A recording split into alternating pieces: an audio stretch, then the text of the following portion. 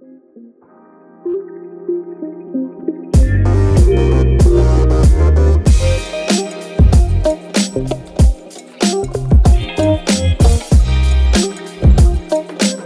it.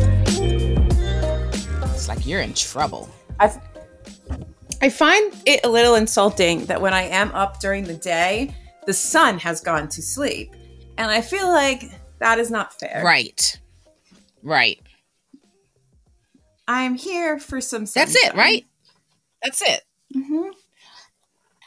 So, but whatever. Oh, I'm wearing my shirt that I'm totally in love with. Thank you very much. I wore it. For those who are not watching the video, Alyssa got me a t-shirt that has Elena Ferrante on because it's one of my favorite authors. She got it for me for my birthday. So anyway, so when I went to McKay to do some end of year shopping, I wore this and I just loved how people were like, oh yes. I just love the recognition of like, oh, I know who that author is. It was just such a good time.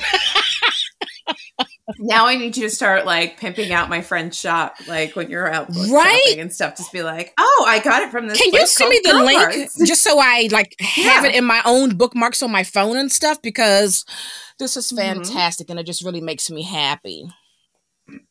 I think sweatshirts are coming. Ooh, yes, which makes me excited because I want a Donna Tartt. Oh yeah. I like the checker shop out. Yeah, for sure. Yeah, I like it. I like it. So this was a very nice gift. Thank you again. You're welcome. I still have a stack of shit to send you, but it involves going to the post office. Right. So do you want me to send you this? Okay. Yes. All right. Sometimes I forget to ask for the Charco books because they just kind of like, hey, email us if you want this. And then that's like another step.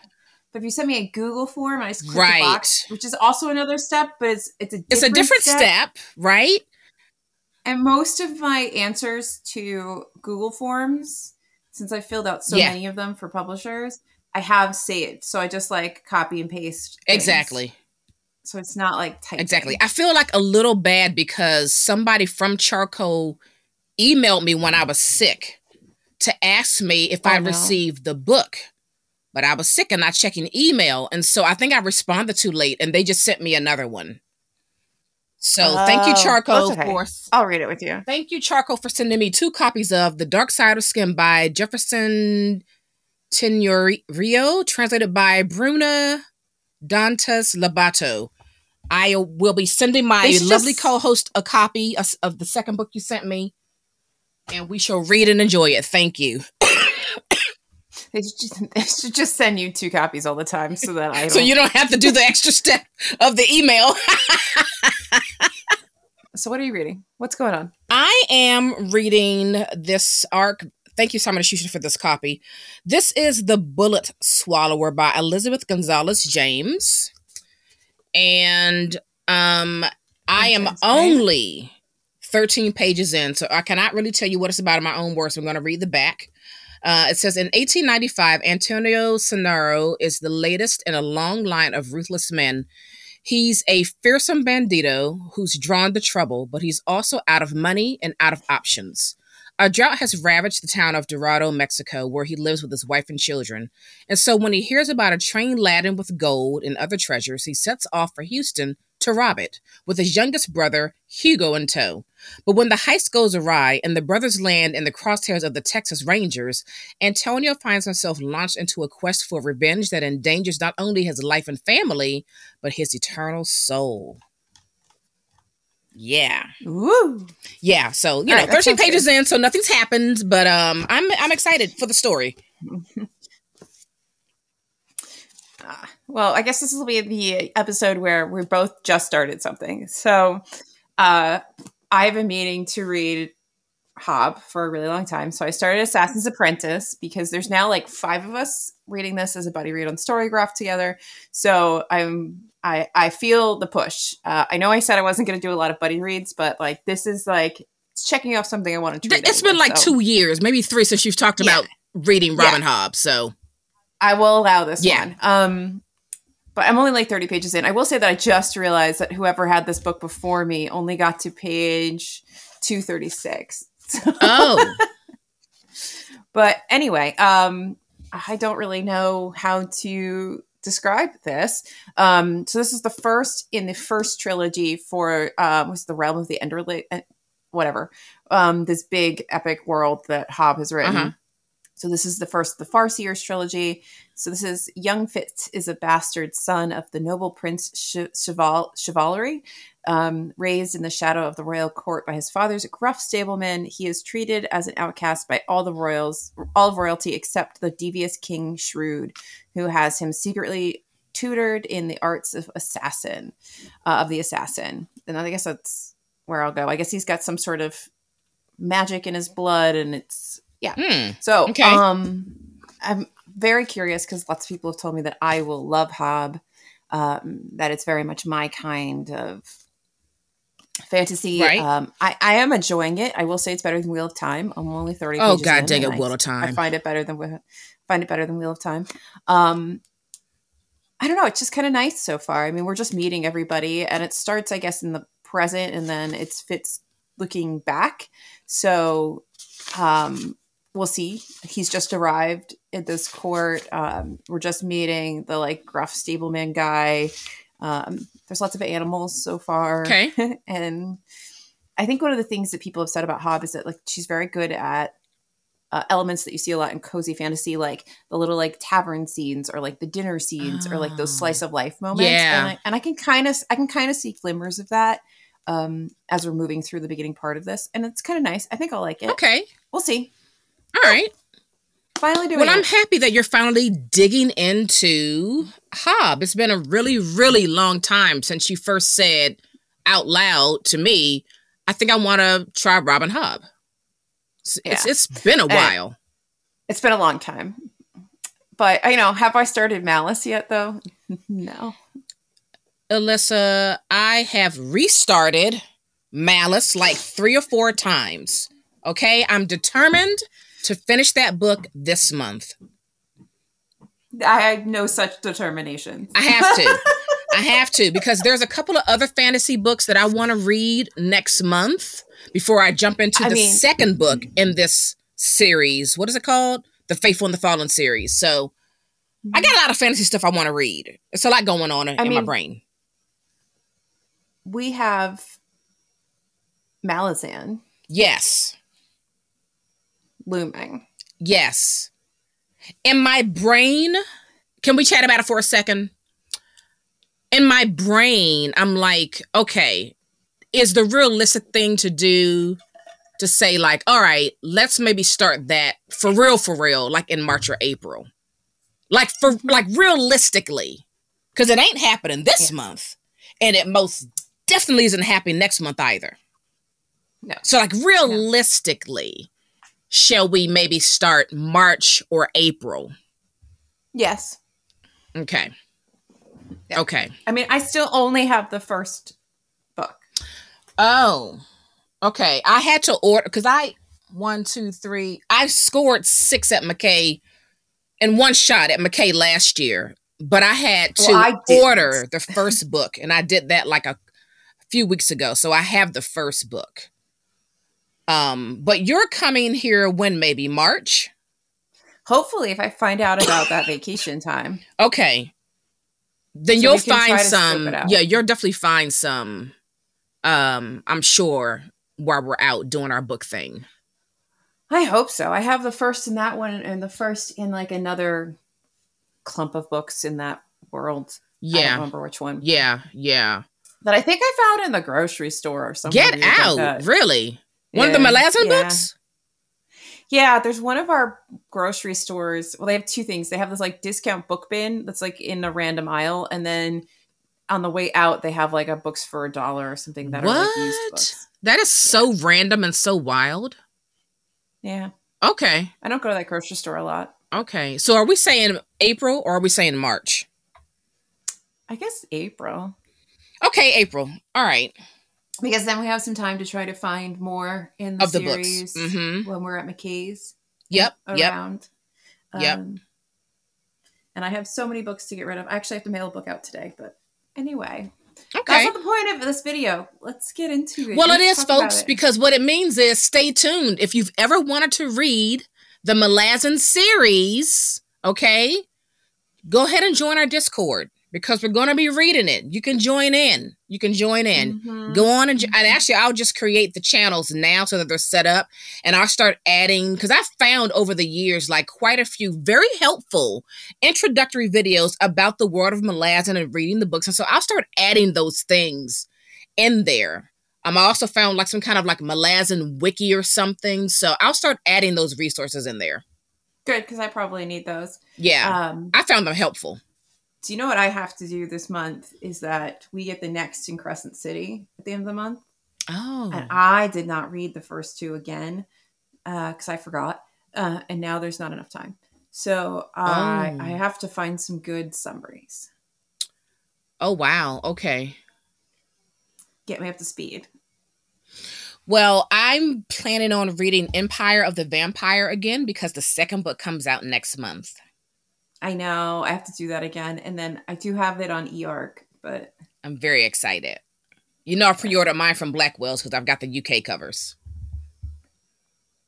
Oh, is that the cover I have? I don't know. Maybe I need to change my pre-order.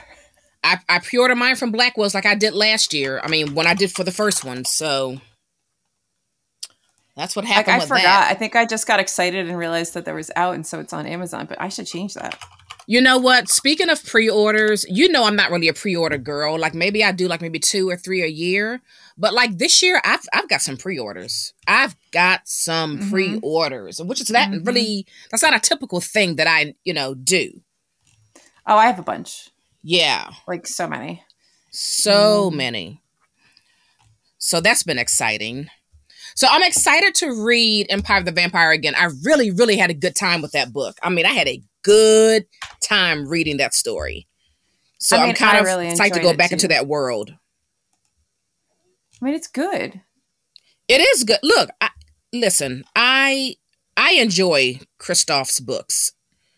Although I've never had, so I've only, I've read the Illuminae Files trilogy that he wrote with Amy Kaufman. Fantastic. I've read the Nevernight Chronicles trilogy with All of Us Remember Back in the Day. Fantastic. And Empire of the Vampire. I've never had an interest in reading any of his other books prior to the Illuminae Files. Like ever. So, and I don't think I ever will. I don't really... Yeah, I guess I haven't felt compelled to go back to the very early stuff. I haven't.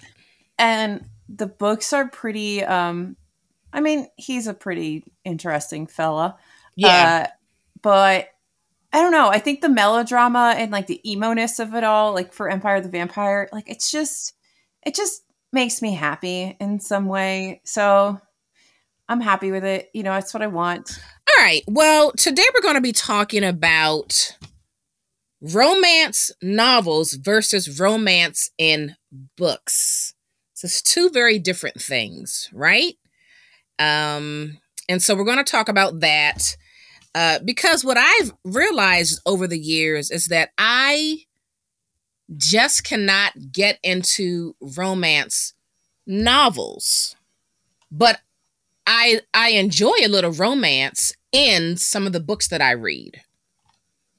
So, yeah, I've had these lofty ideas in the past that I could really get into romance novels. I'll give you a prime example. This may have been like 2019.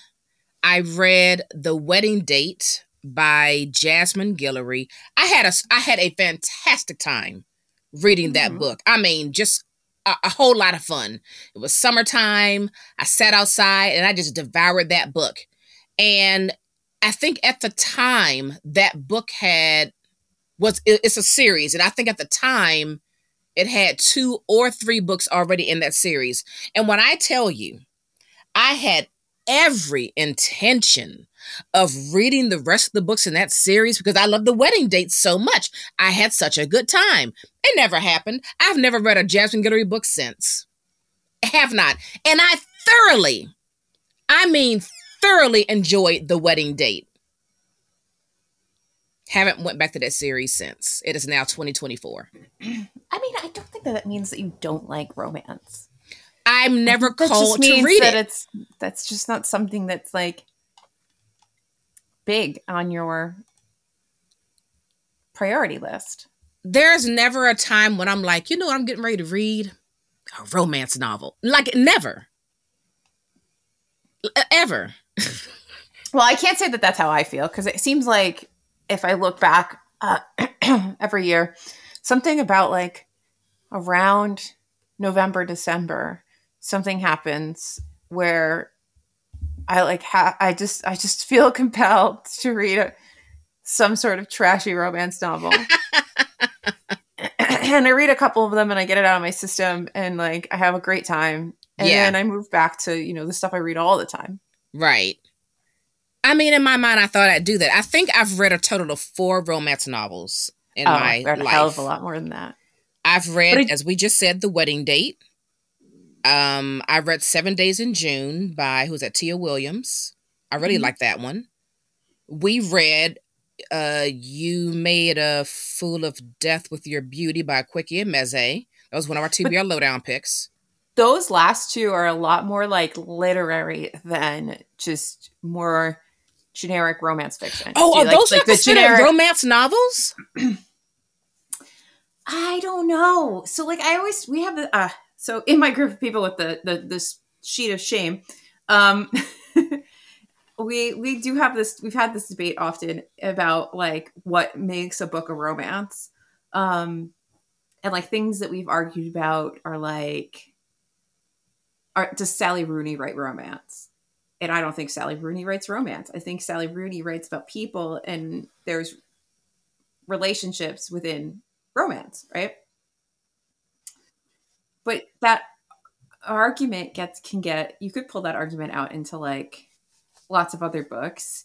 And I feel like 7 Days in June and You Made a Fool of Death with Your Beauty are kind of more gray because they do follow the sort of happily for now, happily ever after formula, which is right, because there is a formula to a romance novel, right? Like it always ends in a happy ending, right? Yeah. Okay. But I still don't think of them as when I think of romance. Oh, that's so interesting. When you say romance, I have to like remember that, yeah, those do actually check the like boxes of what Romancelandia would call a romance. Right. But then there are the people that even take it even more broadly. And where if you have a relationship centered in the text, does that make that a romance? Oh. And I don't think it does. That's too broad. Based on the rules of Romancelandia. Right. Like I know that there is a formula to writing a romance novel. And if it doesn't follow that formula, that it's not a true romance novel. Correct. That's how I've always taken it. Because that's always how it's been explained to me. Same. So like you can have romance in books, but if that book does not follow that romance novel formula, then it's not that. That's why I've always understood it. And if you're listening and you're somewhere you can leave comments, feel free to drop your thoughts below, or wherever they are, up, down, side, wherever. Right. But that's how I've always understood romance to be. That you can have books about relationships or books that include romance, but not every single one of those is a romance novel.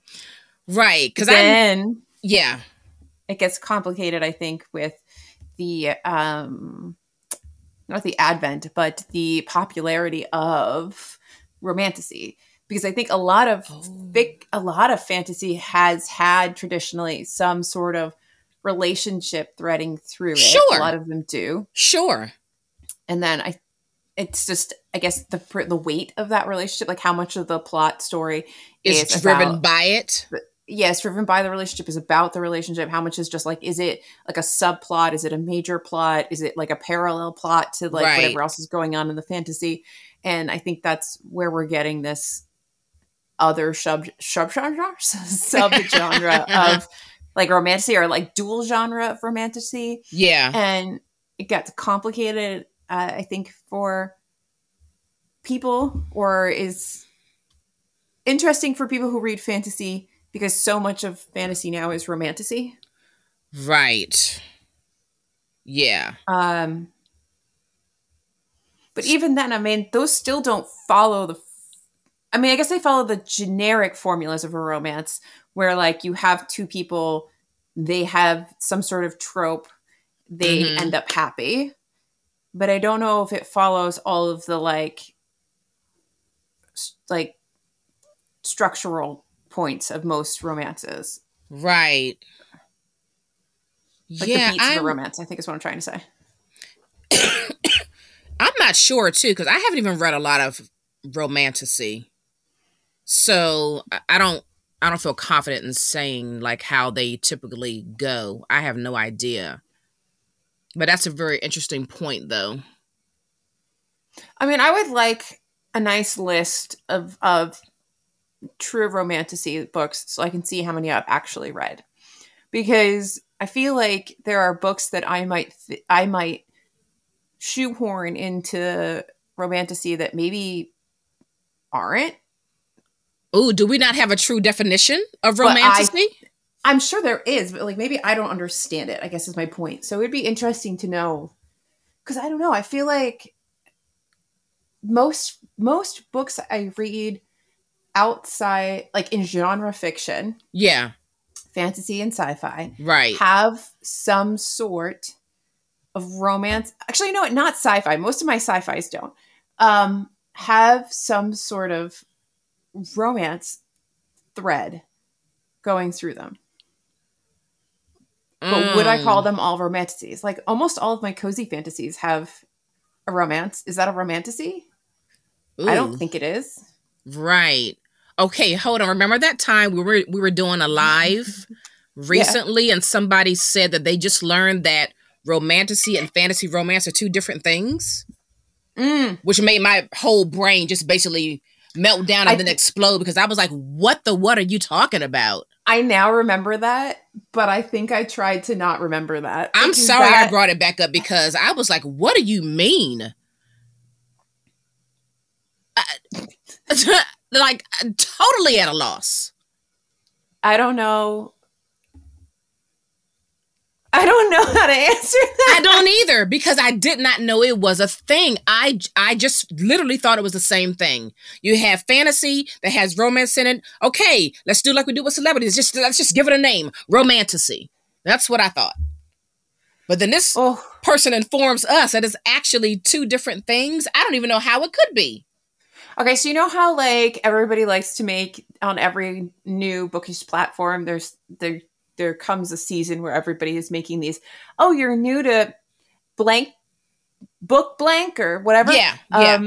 Let me go through some terms. And they're like, TBR means, GNF means. I'm going to need someone to do that with genres. Like all these, like, because I'm going to tell you, somebody. Yeah. So you're going to laugh at me. Somebody was explaining what literary fiction is. Oh, gosh. And I never thought of that. And they were like, oh, so like literary fiction, according to this person, focuses less on plot and more on people. And now I can't stop thinking about that and whether or not that is true. So I need like a definitive like list of terms, breakdown, video, something where somebody explains all of this to me. I don't want a random person to. I want to know how the publishers classify these genres. That's fine. That's fine.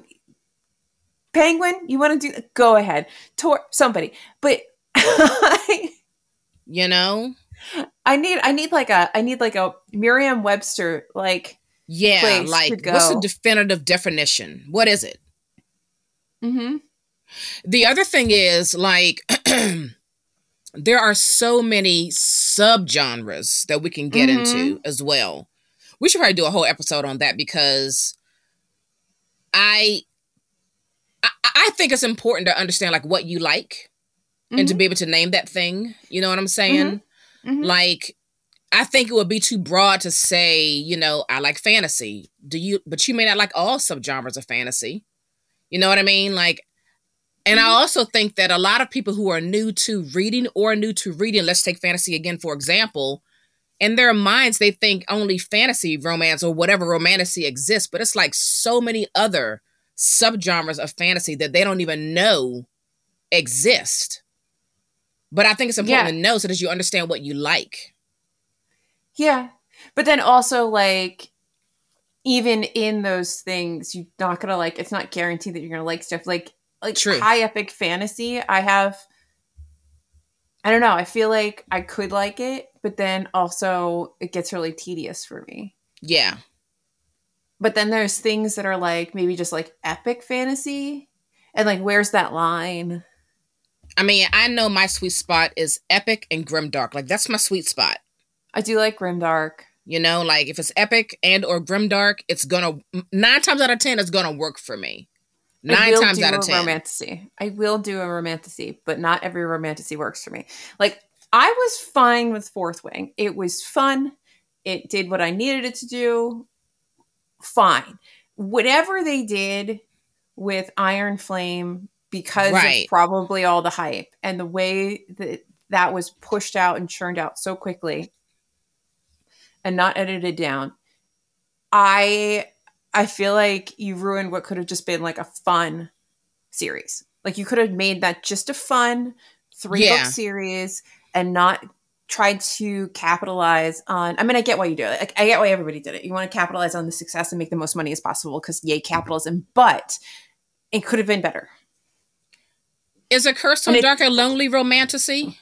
I think it is. Well, that was done very well. I mean, that whole trilogy was like, it was done very well. I don't know. I loved it. This one I just read, King and Coven, really loved it. I want to she's got a new one coming out that's with like sea creatures. So like, I think there's like a kelpie and maybe some mermaids, something like that. Yeah. And I want to get it. I want to read it. Yeah. I'm going to try to get Jesus to get it for me for our anniversary. Yeah. And, so I can have $0 on my sheet of shame. There you go. That's the way to beat the system. But, because I was like, oh, this is hitting things that I like. Like, it's better written in general. There's some world building. Yeah. The smut is good, but it's not the whole thing. Like, sure, in any of these books where there's like smut and also like a war going on or something, the fact that they stop to like have smexy time in the middle of a battle or whatever, it's just like absolutely inappropriate. You kind of have to like suspend your disbelief for that. For sure. But it's fun. For like whatever, it struck the right balance for me. What'd you do? I didn't do anything. What happened? You can't hear the police. Oh, they're just going, oh. Well, here's what happened. In my defense. No, just kidding. Okay, well, that's interesting. Yeah. I don't know. Fourth Wing was whatever. I was bored. Whatever. It just did not do it for me. And again, I mean, you're right. And you said this a couple times. Like, I have been chasing that high of A Curse So Dark and Lonely by Bridget Kemmerer. And I have yet to read another book in that category that like stole my heart the way that book did. But you thought it was just, you know what I mean? Like, yeah, it was fine. I felt zero reason to keep going on. Yeah, I love it. Now, the trilogy as a whole is good, but that first book, like, unmatched. I love it. Well, I think that also suffered from a little bit of the publishing success issue that like Fourth Wing kind of had on a slightly smaller scale. But that first book did really well. Mm-hmm. And I feel like it sometimes when books do really well and it's a surprise and then the publishers like sort of double down and push on it, I feel like the quality of the rest of a series goes down. Like Serpent and Dove. The first book was fine. It was fun. I enjoyed it. Yeah. And I think they shoehorned a second book in the middle of what the author originally intended. And I never even finished it because I so did not care by the time I got to the end of it. And yeah, I feel like sometimes, especially in those YA genres, when they do well, they Yeah. want to capitalize and they end up ruining the product. Yeah, for me with that Curse Breakers trilogy, book 1 is the best. Book 2 was really good as well. Book 3 was just okay for me. Yeah. Yeah. It's interesting. So, fourth book is supposed to be how many books? 5, I think. It's a lot. It's not a trilogy. It's a It's a decent chunk of books. series. It is a series. Yeah. Okay. Yeah. That's I mean, interesting. I will not be continuing on. That was torture for Iron Flame, and I think the next one's probably even longer. And I'm like, Why? no. Why are we doing I don't this? know. I don't know. I mean, it's fine. Like, we love a good long book. Yeah, if it's good. But you don't need to make If a it's book good. long just to make a book long. And I will say, since we're talking about this whole like romantasy thing, I do think that people like Sarah J. Maas suffer from this too, where though I enjoy everything, that when they get that much popularity, nobody edits them down. I mean, Robert Jordan had the same thing. Like, nobody's editing you down. Right. So you're writing these books that really could be slightly slimmer, and Yeah. sometimes very much so slimmer. But really, if you wanted to keep most of it, like you could trim it down a little bit. You can tighten it up. You don't have to go on and on and on about certain things. It doesn't need to be quite so expansive. Okay, wait. Let me get my authors together. Let me hold up. Let me figure out who's who. Okay, wait. So I read. Wait, what is that series called? With the Mortal Instruments. Who is that? Is that Clara Mass? Oh, Cassandra Clare. Yeah. Okay. So, his Those was books so funny. Are so freaking long. Here's what's so funny about those books, right? So, what are the first 3? Is it what were they called? I don't know. The City of Bones and all that stuff.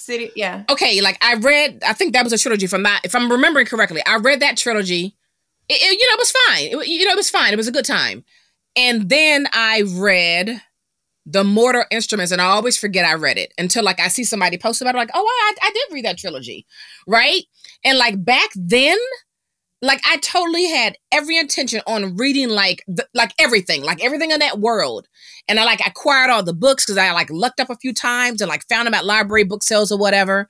But then like one day I was like, I don't want to read this. Like I don't want to read this, and then I like unhauled them all of them. Well, I unhauled mine too, but for that series, I think what happened was that I read them in the wrong order. Remember, I started with The Dark Artifices. Oh, which is right. That's further down, right? Which is newer and is better written. And then I went backwards, basically, is what I did. And then by the time I got to the OG original series, I hated it so much. Ooh. It was so badly written. And I think, like, I probably would never have read as much Cassandra Clare as I have if I had started from the beginning, in all honesty. Yeah. Because it was just so bad. But I mean, it did also show that her growth as a writer, not that she's fantastic, but like it did show that there was growth in the writing. Sure. But yeah. And I've read one Sarah J. Maas book. It was that Crescent City book. Is that romantasy? I don't know how they really, I mean, I guess all of the things in this world are romantasy. Interesting. But I don't really know because I feel like Crescent City is a lot more of like a fantasy mystery than anything else. And I think the second book is similar. I'll be curious to see where the third book goes. But this third book is going to, we ended on something in the second book that is going to potentially bring all of her series together into like one big world. Oh, really? So it should, like, this third book's going to be interesting. So I actually was meant to read all of the Throne of Glass series last year, but I didn't accomplish that. So I'll probably read book 3 and then start from like the beginning of everything and read everything except for like maybe A Court of Thorn and Roses because I hated it so much. Yeah, I mean, I think I'm done with Mass. I had a good time reading Crescent City. It was fun. It was a lot of fun to me.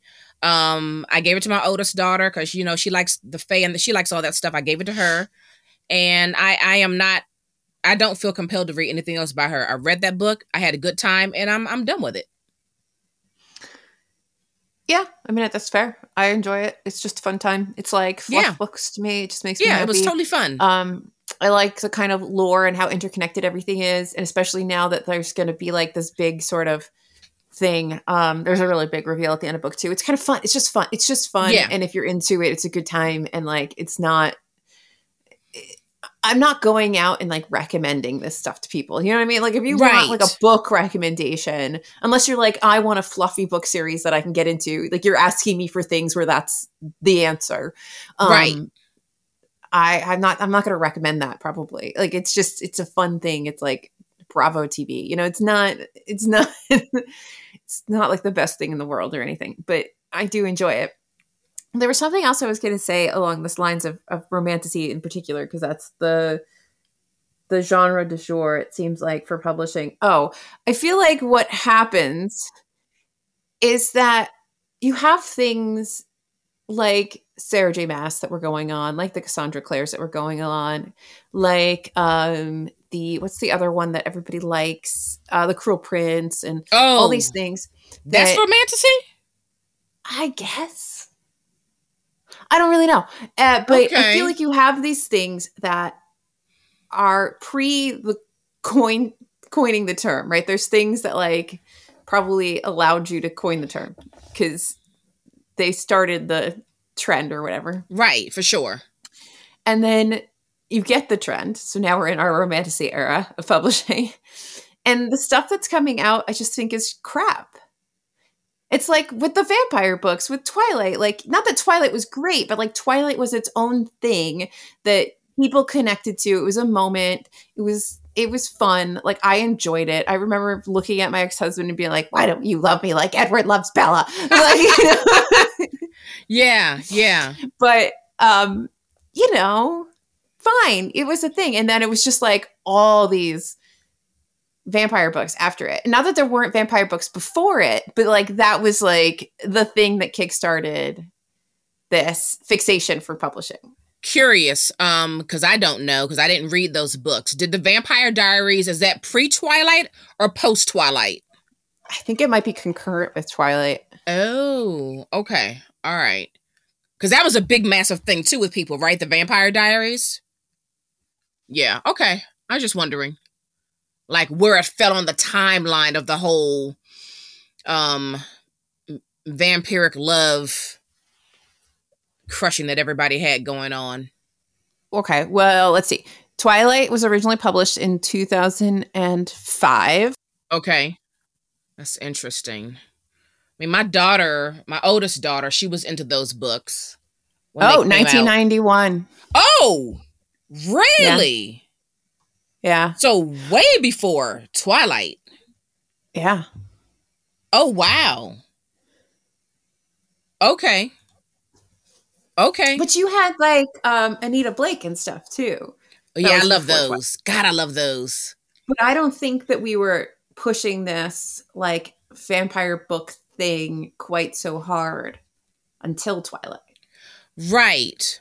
It was like, not that things don't exist, but that there's always this like thing that pushes a trend in publishing. For sure. And I think we're in like the romantasy trend, right? Oh yeah, we're definitely there. I mean, and publishers are saying like, yes, you can expect more this year. Mm-hmm. The question is it going to be of any quality, or is it just going to be like, whatever? I mean, I don't think it is. I think it's going to be shit for the most part. Too. I'm sure there'll be one or two things that are interesting because that's how probability works. But like, it's mostly going to be shit. And that it's going to take up space for other things that are good. So, and I like space like marketing dollars and shelf space and absolutely time on the bookish socials and people. And you're going to lose sight of the books that are really good. This is the downside. This is also the downside of like publishing, like hyped books. You know, we just lose all sense of like actual quality. And then it's like, it's no diversity in it either. Like, it just never is really. I mean, I think the only thing that comes to mind if you're going to talk to me about like diversity in romantasy books, especially in YA, is going to be Legendborn. And I think that there is some challenge to Legendborn. Hold up. Stop right there. That's romantasy too? I think that's the closest thing I can think of. And I could be very wrong. I don't know everything. I didn't read that because I don't want to, but I feel like there has been some criticism of Legendborn and how I don't know how to say it, but basically it's definitely written for like a white audience. Yeah, like I've heard things like, why do you have this black girl centered around all these white people, basically? Like, she can't have black friends. Like, I've heard that several times over. So that's been like a constant question about those books. But people, but maybe what is it, a duology? Romantasy. No, I think it's a trilogy. But I guess it's not a romantasy. But I think there is because I feel like I need to reread book 1 so I can read book 2. But I feel like the guy but this is also where I'm like, where does it end with like, how do you make this line? Is that one of those like fantasy romances, like romance in a fantasy as opposed to a romantasy? Oh, I need definitions. It's like somebody like publisher. Somebody needs to define these things for us. Tor in Orbit, right?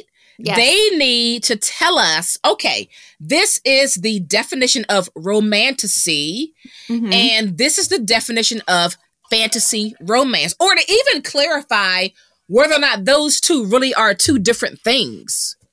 Or just like, at what point does having a romance in your fantasy novel make it a romantasy? Right. At what point does, like, how much of the plot, like what is the thing that makes it become, you know, like a Iron Flame or whatever it's called? Right. Because are we saying that a romantasy is like that does that mean that fantasy novel is really about the romance, and fantasy romance is just really a fantasy that has the sprinkles of a romance in it? Is that the difference? Because I have a hard time, because like I feel like even this thing that I just read that I like, to get off of Fourth Wing, I just harping on it because it's the thing of the moment. This King and Coven trilogy that I just read by Madeline Elliott, for me, yes, the romance is a big part of it, and these two people in their relationship, but there's more to it than that, like so much more to it than that. And to me, the entire plot of the book, like the big overarching plot of the book is that is figuring out like what is real about this world in terms of demons and witches, and resolving whatever happened in the past to split demons and witches in two, right? So that's the point of the book. And while we're doing this, we're going to get a little romance along the way. Right. And that this romance is how this gets solved, but the book is you could do this with like one singular person and change the, you know, you can keep the same generic plot and be like, oh, I have a chosen one who's going to do this, right? Yep. You can. So to me, that's not like a romance. But if you think about something like even like 7 Days in June, that book doesn't exist without that relationship, because that book is about the relationship. Absolutely. So what the hell is a romance? So interesting, right? Yeah, I don't know. And I feel like I just broke you. You broke me a little bit, because I'm just thinking, right? Because I know there are people that are like, you know, they're hardcore into the romance novels and the smutty, spicy books, and they think that any book that has a hint of romance is a romance novel. I think you said that earlier. I've seen people like make posts like, oh, I just read these romance novels, and I'm like, that is not a romance novel. Where are they getting that from? Like, yes, it has some romance in it, but that is a literary fiction novel. Like, I know this, like 1000%, but this person has classified it as a true romance novel. Like, I talk about Mayfly and I'm like, it's this weird little crossover genre that has like, it's like horror romance, but it's not a romance to me. It's just that Right. there are these elements that she takes from romance, traditional romance novels, and plays with them in a horror novel. And I like that because it's familiar, right? It's a familiar thing and it gets twisted and I like it. But I would never be like, this is a romance. Right. Oh, another great example, not in the fantasy genre, but in the literary fiction, translated fiction world, the Neapolitan novels by Elena Ferrante. Oh, you knew you had to get Elena Ferrante in here somehow. You knew it, people. You knew it. She wore the shirt. You knew it.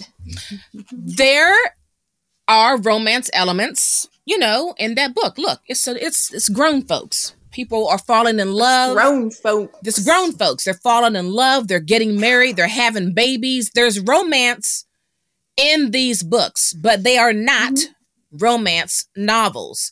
And this is like my sweet spot. Like, I enjoy romance in some of my books. Books about relationships. I love books about relationships, marriage. I don't think you like romance. Because romance, to me, is not so much about the relationship. It's about the falling for someone. Ooh, let's get into it. Okay. Because the books about relationships are messy. Somewhere they're messy. Even if they're happy, there's mess. And I like the inner workings of things. Yes, you have conflict. You have conflict in a good romance where there's things. But it's not the conflict you have when you're together for a long time and it's messy. It's right. It's like the silly things you have before you're together for a really long time. And then you're like, I'm going to murder you because you chewed too loudly. Like it is like the pre-stuff. It is the falling in love. It is the little things that keep you from trusting and fully committing that create the tension and the conflict. It is not, or the things that keep you from being together. It is not the actual messiness of maintaining a relationship. And that's what I like. Mm-hmm. That's what I like in a lot of my books. That's why I like books that deal with, marriage, mother-daughter relationships, families, because I enjoy books that are digging into the inner workings of people and how they relate to one another. That's like my total jam. Yeah, and I guess that's why like 7 Days in June and You Made a Fool of Death with Your Beauty. To me, when you say romance, those don't pop in my brain. But I see where you're going. Romance. Do you know what I mean? Like, because they are they're. This is gonna make it sound like romance is an adult, but like they feel like more grown up, further along in the lifespan stories than a lot of romances are. Even if they are romances with like older adults or like divorced people or things like that, it's still that like beginning part. It's not the messy bits of a relationship. It's not the... Ooh, Alyssa, you're so right. You're so right. Oh, I love when someone says that. You're so right because out of the 4 quote unquote romance novels that I've read, that You Made a Fool of Death with Your Beauty, The Wedding Date, 7 Days in June, and Summer Nights with a Cowboy. Summer Nights with a Cowboy and The Wedding Date are for sure your like true romance novels. And you're right. 7 Days in June and You Made a Fool of Death with Your Beauty have so much more going on with those people in those stories that you're not just hanging on to the relationship or the romance. There's other stuff happening that we're trying to like work through. Mm-hmm. Oh, you're so right. I mean, I think that's why, like, people talk all the time about how like, oh, romance is not dangerous, but it gives you like poor expectations or whatever. And I don't care about that argument, but I think the thing that traditional romance novels lack is the afterwards. Like, okay, fine, you give me an epilogue, they get married. You give me an epilogue, they have children. But like, that's not the problem with just ending everything with a happily ever after. Is that there is no book equivalent of happily ever after. Like that's not how life works. You have two individual people trying to stay together for a length of time, attempting to have a monogamous relationship, and that causes issues. Like, Yes. it is not easy. And if you're not balancing your reading between like that, which is fun and it's feels and it's emotional and it's like For candy sure. and it's adrenaline, it's serotonin in a book. Yeah, that's a If you're good way not to put it, actually. if you're not balancing that with like some good lit fic, with some things that look a little bit more rawly and realistically at relationships and people, then I think that maybe it does create poor expectations. Because what are you going to do when all of that, like the adrenaline high of falling in love, becomes the mundane of real life? Yeah. What are you going to do? Right. Look, some good examples of like seeing the nitty gritty and inner workings of relationships and marriages, you know? Cleopatra and Frankenstein by Coco Malors. Fates and Furies by Lauren Groff. Wellness by Nathan Hill. Like, again, the Neapolitan novels by Elena Ferrante. Like, they're getting into it. Because there's like so much more happening than just the excitement of the feeling of falling in love with someone. Cleopatra and Frankenstein, I told you, I was like, I have had these fights almost word for word. Yes. And I don't like how close this is to home. That is why Cleopatra and Frankenstein it just had me in such a serious chokehold, because I was like, oh, I have lived a lot of this. But I don't often think about my past marriage. Oftentimes I forget I was even ever married. I'm serious, but I've been divorced for like over 20 years. While. You know what I mean? Yeah. So like, I don't ever think about that time of my life. But when I read Cleopatra and Frankenstein, I was like, oh, it was like I was right back there. It was wild. So things still, I mean, I haven't been divorced as long as you, but like the things do pop up and they're always strange. But that book was one of the ones that was, yes. Oh my God. I was like, I can't read this. I can't do this. Yes. But then that makes me wonder if maybe because, you know, like conventionally attractive young women are the people who do very well on social media. Yes. And they're, you know, out there reading their little romances and bopping around. Yep. I wonder if perhaps they're just, you know, like when you're in your 20s, do you have enough life experience? No. To understand. No. You know so how again, I know? Because I've been 20, I've been 30, I've been 40. Like, no. Yeah. So maybe you really do need to balance your reading with some other things so that you can supplement your lived experience. I even think if you're 20 and you read Cleopatra and Frankenstein, you're going to have a totally different outlook if you're 30 or 35 or 40 reading Cleopatra. It's just different. Yeah. You know? Yep. Oh, wow. I feel like we had some breakthroughs today. Seriously. Really worked some stuff out. I mean, it's a really interesting topic, romance novels versus romance in books, you know? But like, it's just so funny how I really thought that I was going to be like a romance girl. I really did. But, you know, like when I want to read something quote unquote fun and, you know, loose, I turn to fantasy and sci-fi. I guess that's my quote unquote romance. I mean, I still turn to romance because I do enjoy romance. But I think my problem with romance, and actually my problem with thrillers, outside of literary thrillers, because when you get more literary, I tolerate them better. I feel like of all the genres of genre fiction, they are the most formulaic.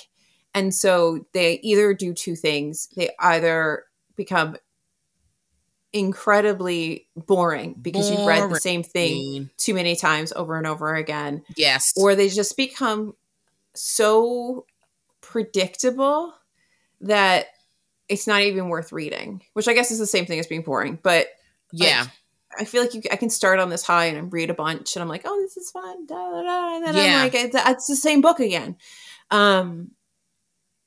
Yeah, or like just become so predictable that they end up lacking the thing that you want. Like especially for thrillers, like I'm waiting for something. I'm waiting to be thrilled, and it never happens. And I'm like, stop it. Yeah, I feel like writers from back okay, like good example. To me, there's probably no thriller author out there today that writes like a Patricia Highsmith. Like, I need to. like it's like no. If there are more thriller writers that wrote like in the vein of like Patricia Highsmith, I would probably read more thrillers. For sure. For sure. Yeah. I need to read Highsmith. Yeah, I always look for you when I go to McKay. Especially after Saltburn. Did you watch Saltburn, by the way? Not yet. I'm going to get to it. Don't you worry. I'm going to get to it. I think that'd be my weekend movie because we have a long weekend coming. I keep forgetting that. I always forget that Martin Luther King is in January. Right. I mean, so someone just reminded me that we have a long weekend coming up. So yeah, because Jesus doesn't have something on Monday. I was like, what do you mean? Yeah. Oh, and fingers crossed that when you come here and we go to McKay, that there is some Patricia Highsmith. Yes, please. Yeah. So I'm actually going to reread The Talented Mr. Ripley and then continue on with the series. There are 5 books in that series. So I want to reread The Talented Mr. Ripley because I read that like 2 years ago. Mm-hmm. And then I'm going to just going to continue on with the rest of the books. Yeah. Let's do it. Or like, is Tana French, is that considered a thriller? The series that we are reading, is that considered a thriller? I don't know. Sometimes I get confused. But anyway, that whole like general genre, like those two, like romance and like the mystery thriller area, like it gets too much. I feel like for like fantasy and sci-fi, there's so many other elements into it, and you can play with so many things, and you can take it in so many directions. Yep, and you can get so creative that it doesn't get as repetitive and tedious and boring for me. Right, I agree. But I don't know how people read just those. I don't know. Like, how does my mom pretty much only read mysteries? I don't know. I'm never gonna understand it. For those folks that read like just romance or just like mystery thriller, I feel like I know for a fact I would be so bored. I can't. Hey, we like what we like. Read.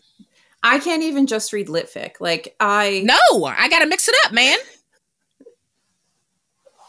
I gotta mix it up. So, yeah. Wow. Okay. Well, there you have it, folks. Let us know your thoughts. Romance novels versus romance in books. What do you prefer? Let us know. Mm-hmm. All right. I'd say it's book recommendation time. What do you got for the people today? Oh. I don't know. I'm realizing that I'm running out of things. It happens. I realize like we give like 50 some odd of these a year, and we do. I don't know. Listen, folks, if you're new to listening to us, TBR Lowdown, we give you lots of book recs. We give you a book rec at the end of each show, even if the show topic is like book recs for whatever. We still at the end of the show she makes me give more of them a book rec because hey, we want to help you find fantastic books. That's our mission. All right, we want to help you find great books to read. Okay, what you got? I'm gonna repeat because I had this I'm reading, but I finished it. The God of Endings. I think you will particularly like this. I enjoyed this. We talked about this in another episode. It is playing on vampire trope lore myth, but we have a young woman who back in like the 1800s gets turned into a vampire. And you follow her life from like then to what is present day in like 1984. And then she's running this like art school kindergarten thing in upstate New York.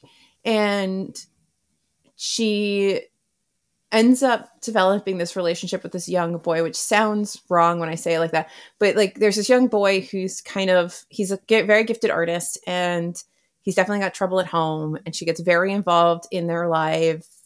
And you're moving back and forth between her in the past and seeing how she has gotten to this point. and Mm-hmm. the relationships she's had along the way with different people in her life, and kind of how she tries so hard to be separate from and not have connection with other people as much as possible, because she just keeps losing people. She's constantly losing people over time. Yeah. And she's very reluctantly a vampire. She didn't ask for any of this. She didn't want this. She tries to find every way to like satiate her hunger, and she lives for like a while, even like in the woods, you know, for years and years with people. So anyways, it's a very interesting story about her background, but then to see her develop this relationship with this child and kind of where this takes her and all of that, it was really well done, and this is a debut, so I really want to know what Jacqueline Holland is going to write next. Yeah, but because this was so wonderfully done. It's very like I really enjoyed it. I liked seeing her sort of trot around through different historical events. Like she's in the mountains, like painting or whatever, and she sees like her first ever airplane, and like the way that she kind of describes the feeling of seeing an airplane for the first time. So like those kinds of things, like when you live through so much time and you see how much things change, I really like that. I think there are things within the vampire lore that are interesting to explore, like because you have so much time, you have so many things that you can be a part of, so many things you can do. And this doesn't hit on canonical things like sunlight or anything like that. You know, like she clearly walks around. She just is a vampire. Right. So I think you would particularly like it, and I really liked it. And that's The God of Endings, but Jacqueline Holland. I'm excited. Okay. She's chunky enough. All right. Well, I am going to share my favorite Colson Whitehead book, and that is The Intuitionist. I've read The Nickel Boys by him, American Underground Railroad or something like that, Harlem Shuffle, Crook Manifesto, and I still have a few others that I have of his to read. But I read this a few years ago, and it remains my favorite. So let me see if I can like remember enough. So in this book, what's her name? Lily Mae Watson. She is the first woman graduate of the Institute for Vertical Transport. Is that right? Yes. And so this is a first for her gender and race to be employed by the Department of Elevator Inspectors. Now, she is what you call an intuitionist, okay? She has a perfect safety record, but what she does is through meditation, she senses the conditions of the elevators that she's assigned to. There are other people who are called, what are they called? Empiricist. These people go by like the literal mechanical functions of the elevator. Okay. All right. So she's an intuitionist. She's got a perfect safety record, but then one of her elevators goes to a free fall. All right. So then there's this huge investigation about what happened. And while Lily is trying to figure out like how to prove what happened, she goes like deep underground and she finds out a bunch of like really dangerous information about the founder of the Intuitionist program. And then alongside that, there's this guild, and they're going through like their what do you call it? I don't know, they're voting for like a new leader or whatever. And so you've got like an intuitionist person who's like running, and then an empiricist. And so then with the failure of her elevator, that plays into like the campaigns for these two people that are running, you know, to lead the guild. It is bonkers and clever and smart and fresh and original. And I've never read anything like this before.